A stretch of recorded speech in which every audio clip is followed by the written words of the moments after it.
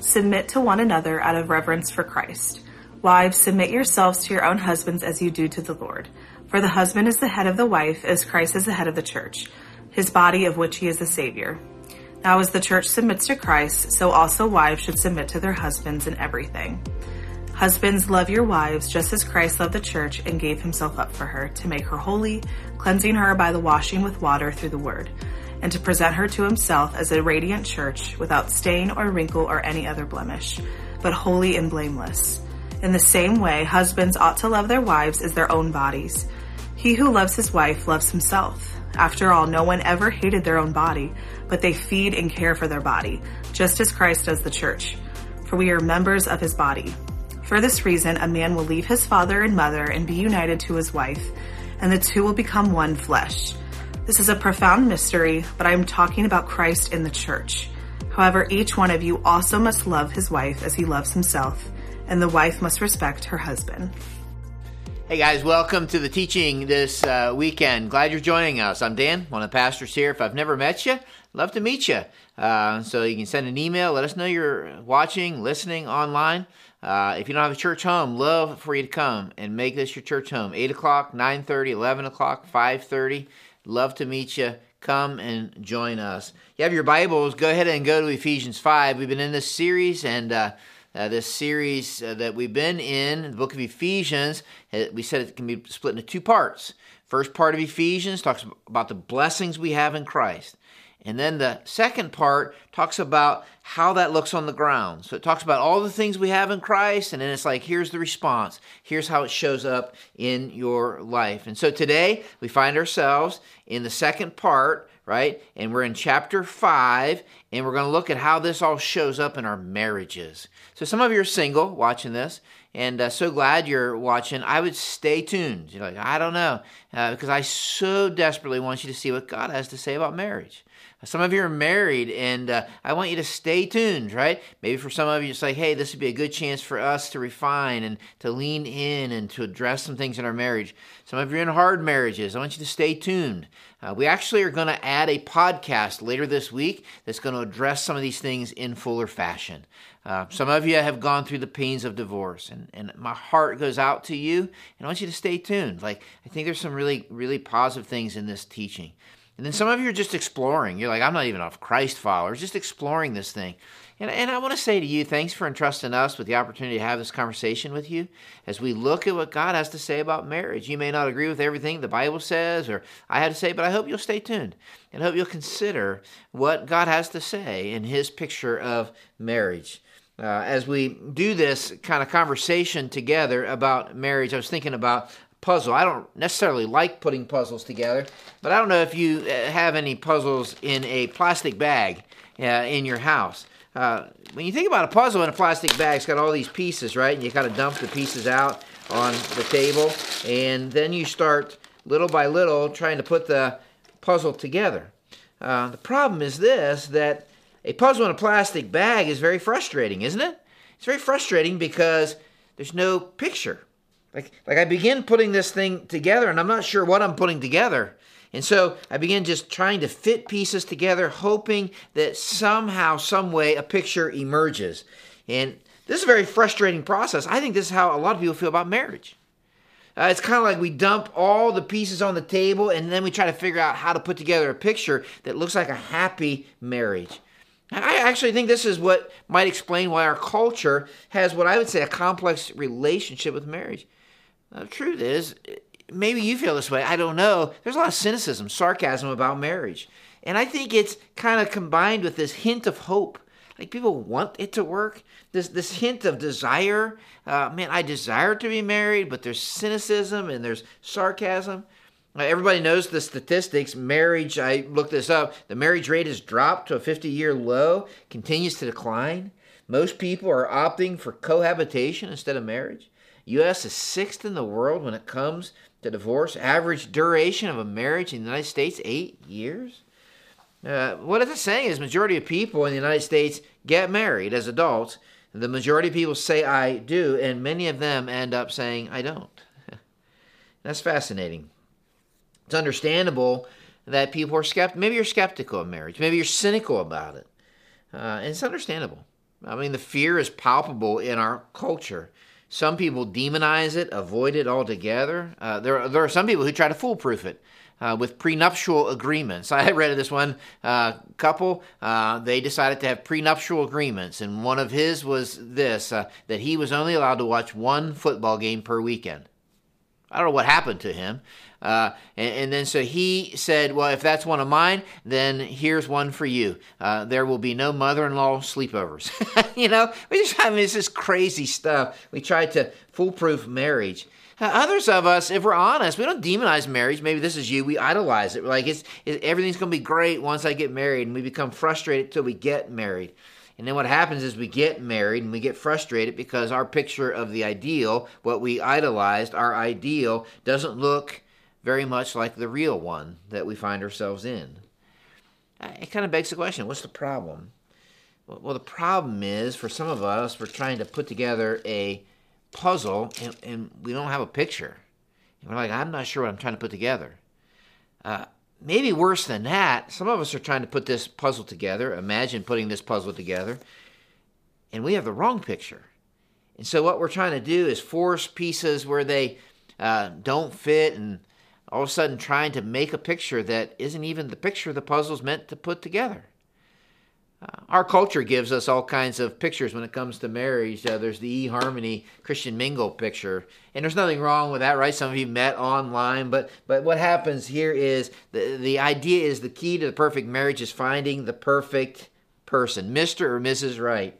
And once I find my soulmate, I find the right one, the person who completes me, right? Some of you understand what I'm saying. And so that's all great until Mr. Right becomes the one who does the wrong stuff. And all of a sudden, the one who completes me feels like they're competing with me. And what happens is you begin to think to yourself, maybe I married the wrong one, not the right one. I would say maybe Hollywood sells us a different picture, this romantic movie picture where the climax, there's always this tension, there's always this plot line that's being played out, and the climax is this romance that kind of blossoms. Everything else is pointing to it. Everything else results from it. But that's the climax. And it's like, and then you get married and you're like, that's a part of it, but man, those pieces aren't the whole puzzle. And then there's this idea in our culture of the me marriage picture, and maybe you understand that. New York Times, or New York Post actually did an article on this. It talks about marriage being committed to mutually benefiting each other.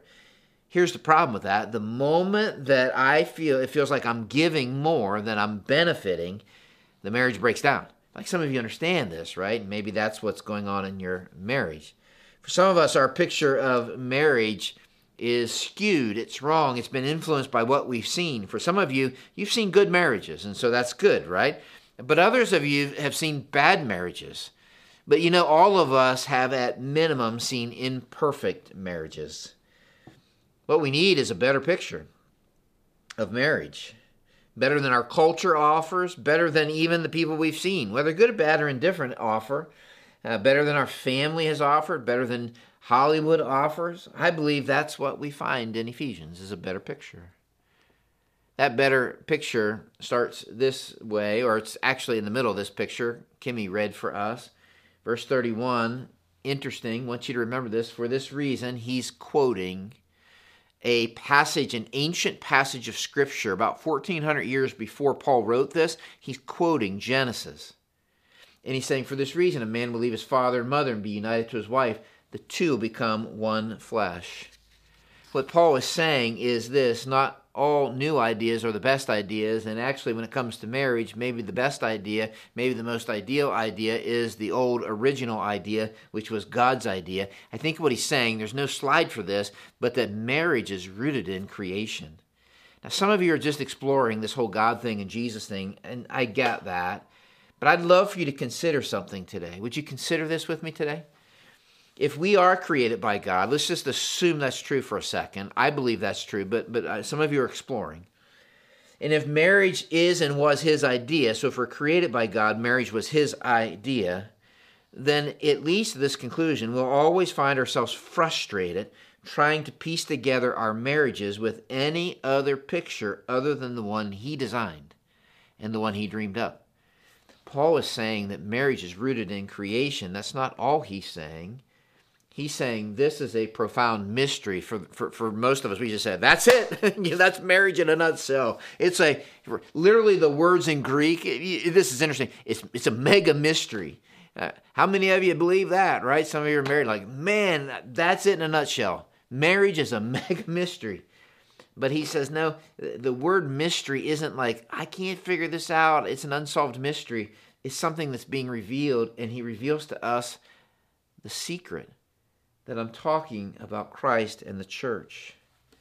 That it's a mystery that's uncovered. God's picture of marriage is rooted in creation. I want you to remember this, but it's revealed in the gospel. Marriage is a covenant relationship between one man and one woman, rooted in creation, that is meant to be a picture of the gospel. If you're taking notes, you ought to write it down this way. The gospel is God's picture for marriage. This picture for marriage is the picture of Jesus and his relationship to the church. It will become the essence of marriage. It becomes the purpose of marriage. It changes the experience and expectation of marriage. It's only when you begin to uncover this that you understand the purpose of marriage. You put it in its right place.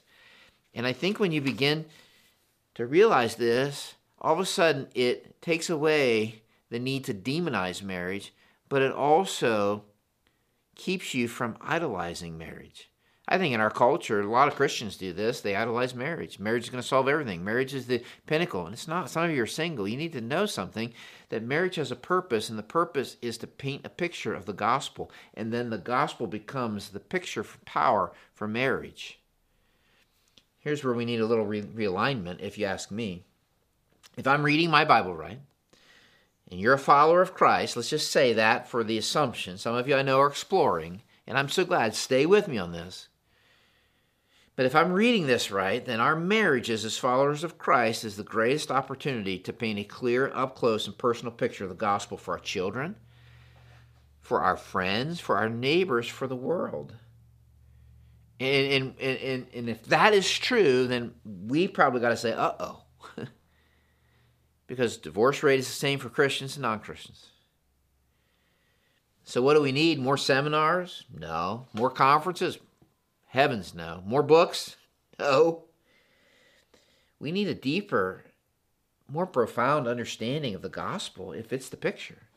That's the picture we're to be painting with our marriages. That's how we put this mega mystery puzzle together. In Ephesians 5, there's 3 pieces to this puzzle. If you're taking notes, I want you to write some of these down. The first one's found in this passage, submit to one another out of reverence for Christ. I want you to write it this way. The first piece of the puzzle is an attitude of submission. It's an attitude of submission. Now, this flies right in the face of our culture, doesn't it? Submission isn't necessarily a word we enjoy. We use phrases like this: express yourself, be true to yourself, do what makes you happy, demand your rights. As I said before, some of you are just exploring this whole Christianity thing, this whole God thing, this whole Jesus thing. Can I ask you just to entertain a question? Just entertain it. What if we are really not the best person to run our lives? What if we're really not the best ones to create the pattern for marriage in our lives? Some of you watching this are followers of Christ, and I was down in Atlanta this last weekend, and the pastor there, Pastor David Black, shared this. He said, for those of us who are followers of Christ, the fact of the matter is we're called to submit to Christ, submit to the governing authorities. And this idea of expressing ourselves, which our culture would say is the number one value, is not equal to becoming like Jesus, which for the follower of Christ is the number one desire. So what does it mean to submit? Well, the word, you can write this down if you like this kind of stuff, is hupotasso. It literally had a military flavor to it. It means to rank yourself under, to set yourself under. It's this instinct of humility, that's a part of it, that willingly puts my needs under your needs, puts my preferences under your preferences, puts myself underneath yourself. Let's talk about it in marriage. Let's just talk about it. Submission, leveraging my life for the benefit of my spouse. Can we just say it that way? Like I'm going to leverage my life for the benefit of my spouse. Now, about half of you listening to this right now, you're kind of bracing yourself because you've already read ahead, right? And you're like, I know who this tells to submit. It's going to say, wives, submit. And you're like, oh, man. In fact, it's why you hate the whole idea of marriage as it's taught in the Bible. Some of you hate it. But the truth is, I want to point you back to the verse that precedes that verse. He says, submit to one another out of reverence for Christ. All y'all, submit to one another. Now, that's interesting to me because it's talking to all of us, husbands and wives. So the passage then goes from verse 21 and begins to unwrap, listen close, the roles that God designed and desires for us to play in marriage, and how these roles, your role as a husband, your role as a wife, is a gift from God for the benefit of your spouse. Let me show you what I mean. Let's start with the husband, since in the passage, Ephesians 5, there is literally about 3 times more material for you husbands than there is for the wives. Here's what he says. Submit to one another out of reverence for Christ, for the husband is the head of the wife, as Christ is the head of the church, his body, of which he is Savior. What is he saying here? Let's just say it, okay? He's saying God's design and desire is that a husband take the role of head or leader. Now, if you're watching this with your wife, and some of you husbands may be elbowing your wife, stop it. And some of you wives right now are like, can we turn this bald guy off? I'm done listening to him. Don't. Some of you are watching this and you're saying, that's exactly what's wrong with our society. It's a male-dominated, misogynistic culture, and that is perpetuated by religion just like this. And listen to me, stay with me. Some of you, you're like, I'm not even a Christ follower, and I'm telling you that's what's wrong. And there's a part of me that I would agree with part of what you're saying, what I think you might be saying. Like, I actually would agree with that. That this concept, I believe, has been abused, has been manipulated, has been misused, and many husbands have used it to abuse their wives in their marriage.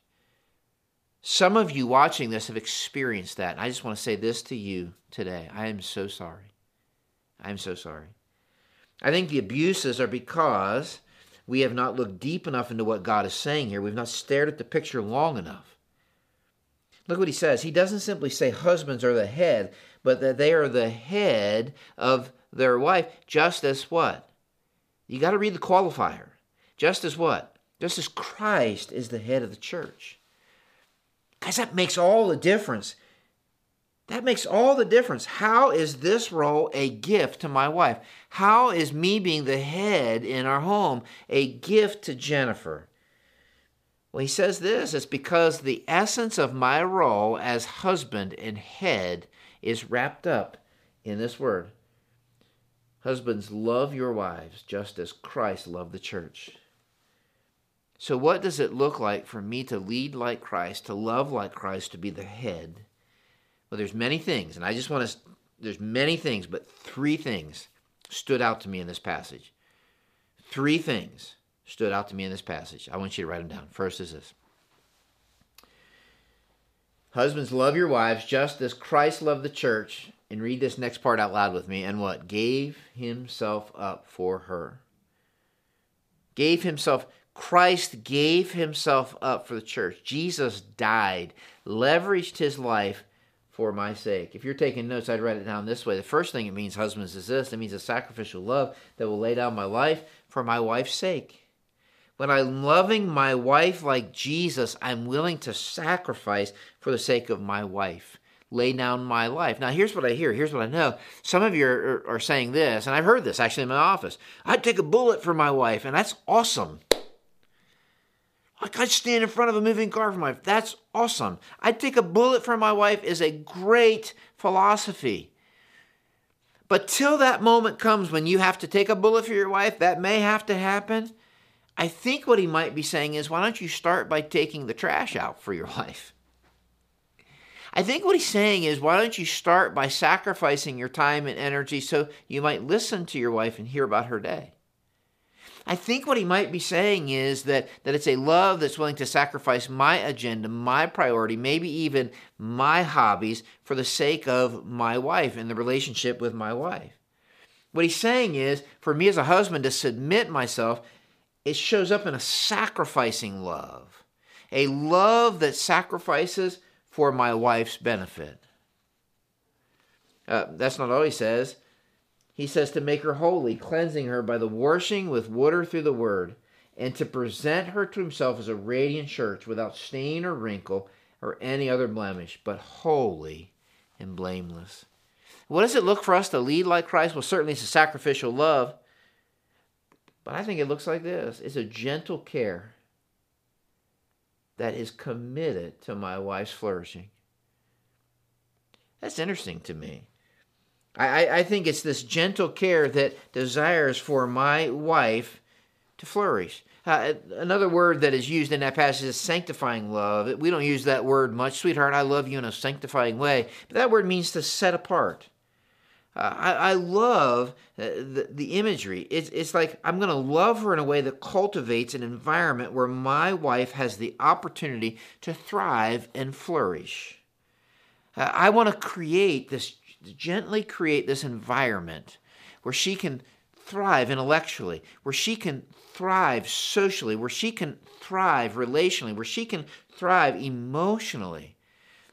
Man, what would that mean to create the environment for where my wife could begin to thrive emotionally? Well, it's going to begin by me allowing her to share her emotions, and not only saying, "What? I don't understand why you feel that way. I don't understand why."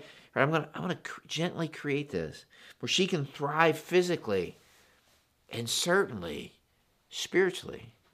You know, some guys, I think this to myself all the time. I often, there's nowhere in the Bible that it says this is going to happen, but I often think of myself holding Jennifer, that's my wife, holding her hand, standing before Jesus.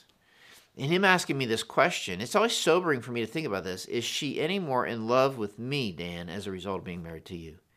Did you create the environment, the relationship, the circumstances where that love for Jesus had a chance to thrive?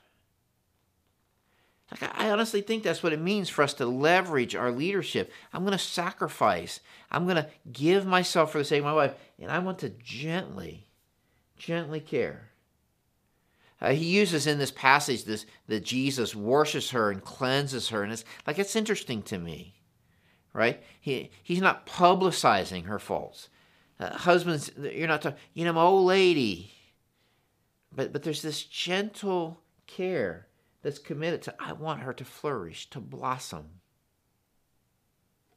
It's interesting.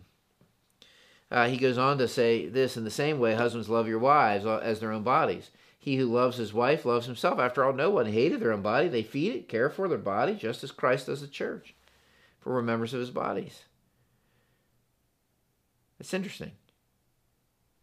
He's saying, I want husbands to love their wife as he loves himself, and the wife must respect her husband. Verse 33. What's interesting to me is that I think this is pointing to a kind and humble leadership that focuses on my wife's needs. He's saying, I'm going to focus on her needs. I'm going to accept my role as leader and selflessly, humbly, with kindness in my heart, focus on my attention to her needs. I'm going to kindly serve her. I'm going to kindly ask her how I can be helpful to her. What a beautiful picture. Listen, even if you're watching this and you're not a follower of Jesus, isn't it beautiful when you see a leader who serves? You see, that's the kind of leader he's calling us husbands to be. For those of you who are followers, I would suggest that you cannot lead without serving. I think the whole idea of servant leadership is a misnomer. Like, leadership is serving. In Jesus' right side up kingdom, he says to serve is to lead is to serve. Jesus, when he came, he turned everything upside down, and it was the power of leadership that showed up in servanthood, and the power of love was found in sacrifice. And I think he's saying that that's the power of you, husband, leveraging your role as head as a gift for the sake of your wife. You see, it's not something that you hold over her. It's something that you leverage for her benefit.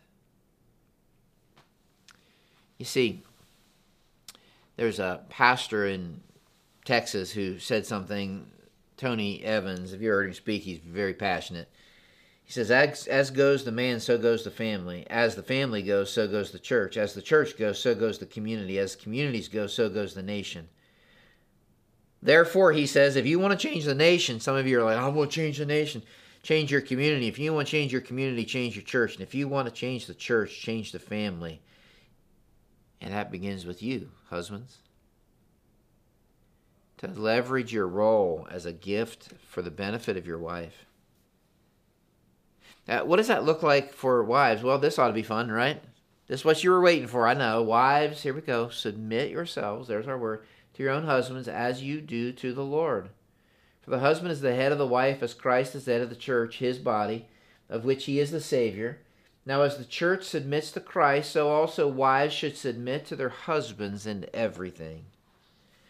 If you're a husband and you're watching this and you're with your wife and you're really, really glad your wife is sitting beside you to hear this, you probably don't understand it. Right? I'm not picking on you. I'm just saying, you're like, wives, this is the passage that sometimes you wish you could cut out because it's been abused. Many of us would believe this is the problem with marriage. Overbearing, angry, dominating men. This just gives them license to be dominating, license to be angry. Yet don't forget, we talked about a totally different kind of guy, didn't we?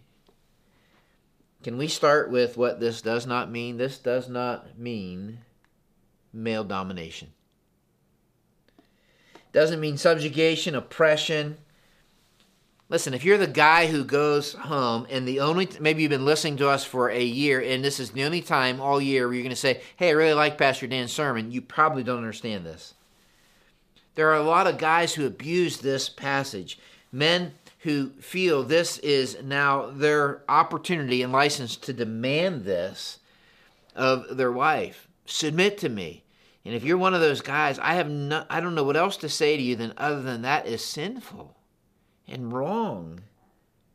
I was asked by a guy one time, do you tell your wife to submit to you? I'm like, no.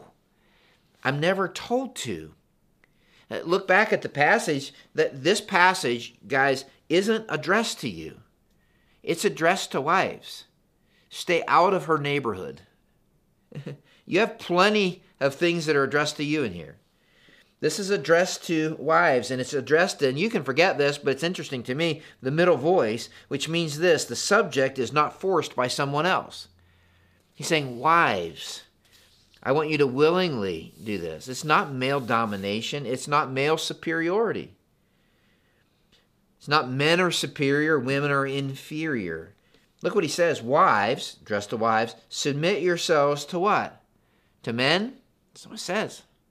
To your own husbands, as you do to the Lord. Doesn't say to men. Doesn't mean that men are smarter. Doesn't mean that men are wiser. Doesn't mean that they're better leaders all the time. Role does not equal value. Our roles in marriage are God-given gifts for the flourishing of marriage and for the purpose of painting a picture of the gospel.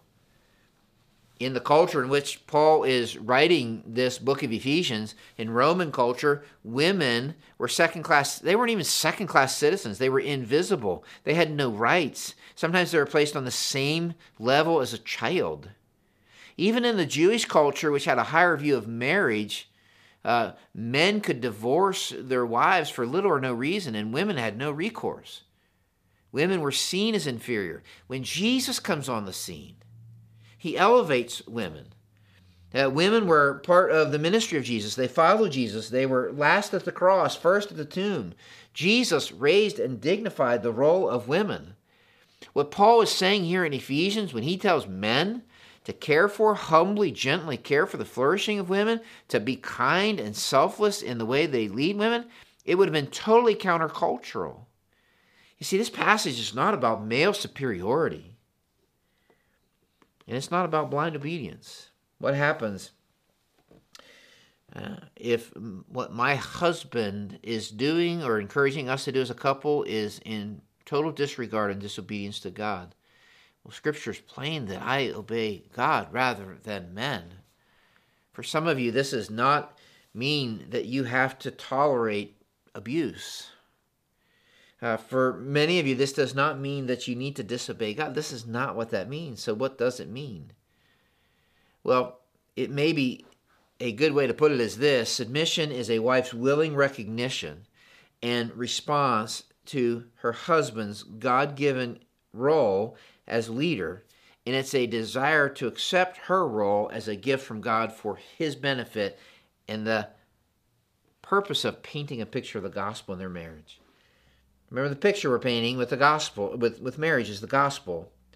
In this picture of the gospel, wives play the part of the church. It might be helpful to go back to God's original design. Let's just look at this for a second. Adam first, he saw no suitable, it's an interesting word, helper. Circle that. Keep that in your mind. The Hebrew word is ezer, was found. That word is not like, hey, you're my little helper. God uses that word to describe himself in the Old Testament. So the Lord God caused the man to fall into a deep sleep, and while he was sleeping, he took one of the man's ribs and closed up the place with flesh.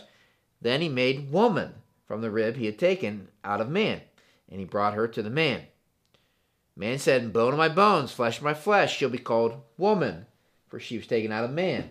That's why a man leaves his father and mother and is united to his wife, and they become one flesh. You see, here's what I see. Wives, God, when he designed this, he saw that Adam had no suitable ezer, helper. Right? Now that's easy to hear.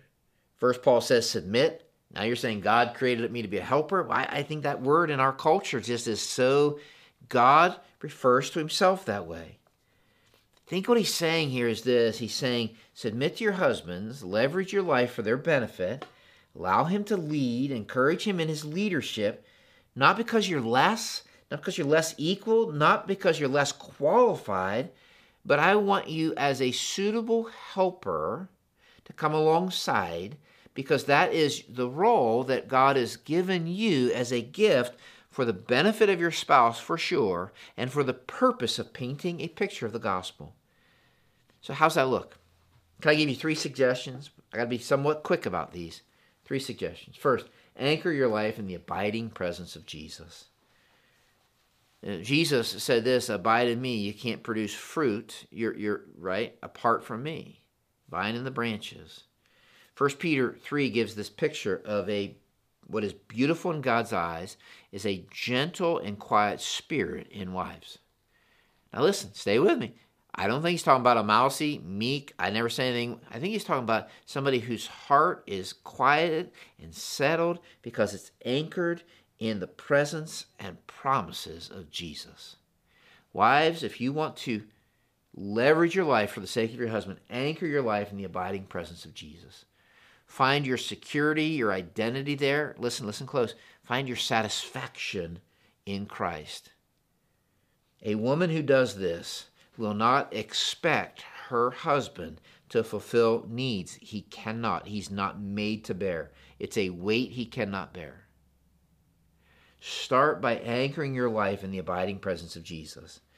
A woman who does this will pray for her husband to live into his calling and role in their marriage. Will trust God with that. I really believe that. That's just a powerful, beautiful thing to do regardless, if you're a wife or not.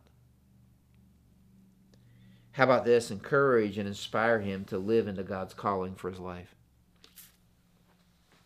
Encourage and inspire him. Ephesians 4:29. Did you peek back over there in your Bibles?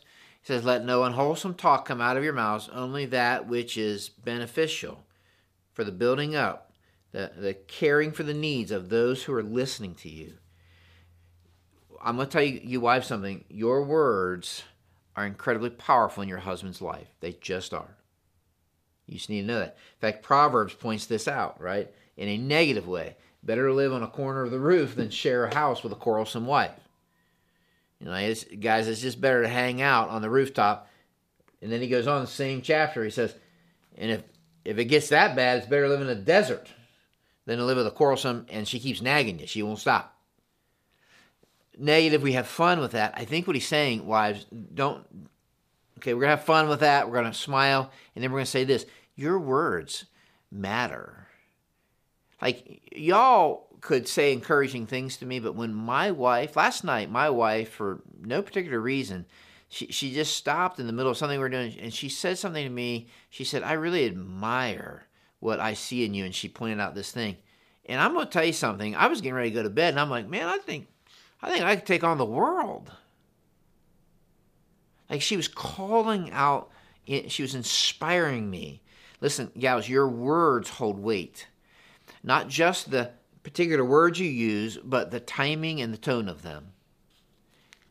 And I would say the way to help your wife is to anchor your life in the abiding presence of Jesus, and then use your words, not as weapons to nag and to quarrel, but as words to inspire and encourage. And then when he takes initiative, celebrate him. Because I'm going to tell you something, most guys are afraid of failing. Most guys struggle with this, with leading in their marriage. Most guys do. Just going to be honest with you. And so when he takes the initiative, when you see him stepping to the plate, he's going to swing and miss sometimes. He's going to take the initiative sometimes and be like, well, that's not the way I would do it. Celebrate him. I have so many guys come into my house, I just can't do anything right. I never do anything right. Catch him doing stuff that's right. To catch him taking initiative. What's this look like? Just look at this picture with me.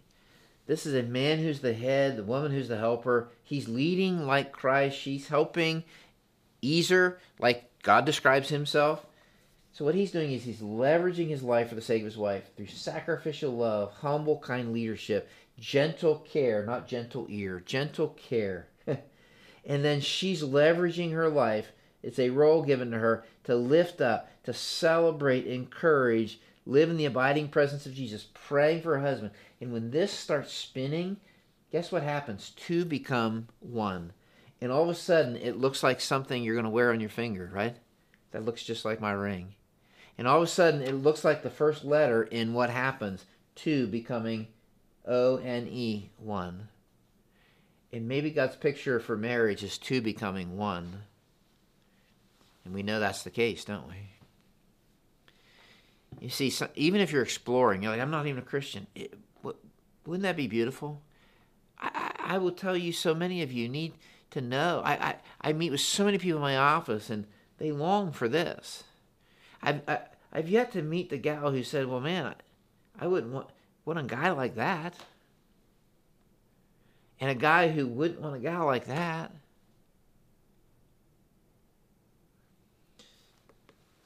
I think what's interesting is the second piece of the puzzle is important because it says submit to one another. It's an attitude of submission, but he says out of reverence for Christ. Here's the second piece of the puzzle. It's a posture of worship. It's a posture of worship. Here's the key. Our marriages are an act of worship to God. They're an act of worship to God. This will change the experience of marriage. This means our actions in marriage are expressions that aren't reacting to our spouse, they're responding to what we received from God. Let me give you two real quick examples. So out of reverence to Christ, I'm going to submit. Let me give you two examples. One is, in marriage, you will have the privilege to forgive each other. Amen if you're married? Yeah. When you get married, you're marrying a sinner. Here's something I say at many wedding days. I say this all the time. You will always lose when you keep score. In marriage, you will always lose. You forfeit what matters most when you keep score. 1 Corinthians 13 says this, love is not easily angered, and love keeps no record of wrongs. For your marriage to be a demonstration of sacrificial love means you will need to forgive, not because you feel like it. You ain't always going to feel like it. Not because they deserve it. Forgiveness, by its very definition, is giving to someone what they don't deserve. But to forgive because you've been forgiven, which is what Ephesians is teaching. See how it flows into our marriage? Be kind and compassionate to one another. So just be kind and compassionate to your wife. Be kind and compassionate to your husband. Forgiving your wife. Forgiving your husband. Just as in Christ God forgave you. In our marriages, we're tempted to hold on to hurts, even use them for future arguments as leverage. And what happens is, in so doing, we kill our marriages. They die this slow death of resentment and bitterness.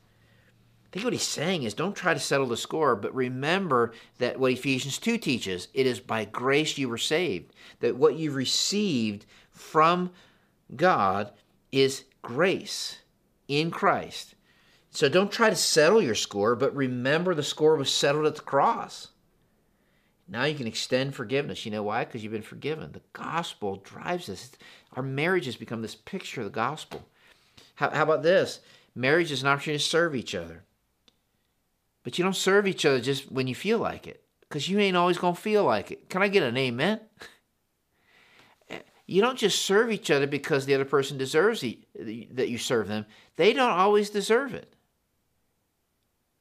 And you don't serve each other, stay with me on this, so that down the road they might serve you. That's going to be an expectation that's a premeditated disappointment. Are you tracking with me? Well, then why would we serve each other? Because the gospel says that we have a God who became man. He took on the form of a man, became a servant. That we have a God who served us. We will never be able to outserve him. And so serving Jennifer becomes an extension, an expression of my worship to God, the God who served me. And so I'm serving her out of experiencing what it means for me to be served by the kindness of God in Christ. See, my marriage, the essence of my marriage is a picture of the gospel. It's the flavor of my marriage. It's the engine that drives my marriage. One more thing, and we got to be done. For this reason, a man will leave his father and mother and be, there's the word, united. That word literally means to be glued, joined together. You ever hear this? Leave and cleave. That's what the word means, right? The two become one flesh. Profound mystery, but I'm talking about Christ and the church. It's a word picture that denotes a legal, binding, exclusive, personal promise. It leads to the third piece to the puzzle. Third piece of the puzzle, an attitude of submission, right? A posture of worship, and then a promise of future love. The picture of marriage is the gospel. The essence of the picture is this covenant relationship we have with God in Christ. The essence of marriage is a covenant. It's a commitment. It's not a contract with escape clauses. It's not a consumer transaction. You get this, I get this. It's not simply about chemistry. I fell in love, so therefore I fell out of love. But it's a commitment. Tim Keller put it this way. I love this in his book. That you're making a promise of future love. You're not simply declaring your present feelings. The day you exchange vows, you're not simply saying how you feel about each other that day. But it's a promise of future love. And when you make that promise of future love, you're saying this, I promise to love you enough to close off all the other options. Marriage is a unique friendship that has exclusive benefits. It's saying, I'll keep myself to you and for you as long as we both shall live. I promise to pursue you, protect our covenant exclusively. I'm saying yes to you and no to everybody else. You're saying this, it's a promise to love you enough to rearrange my life for you.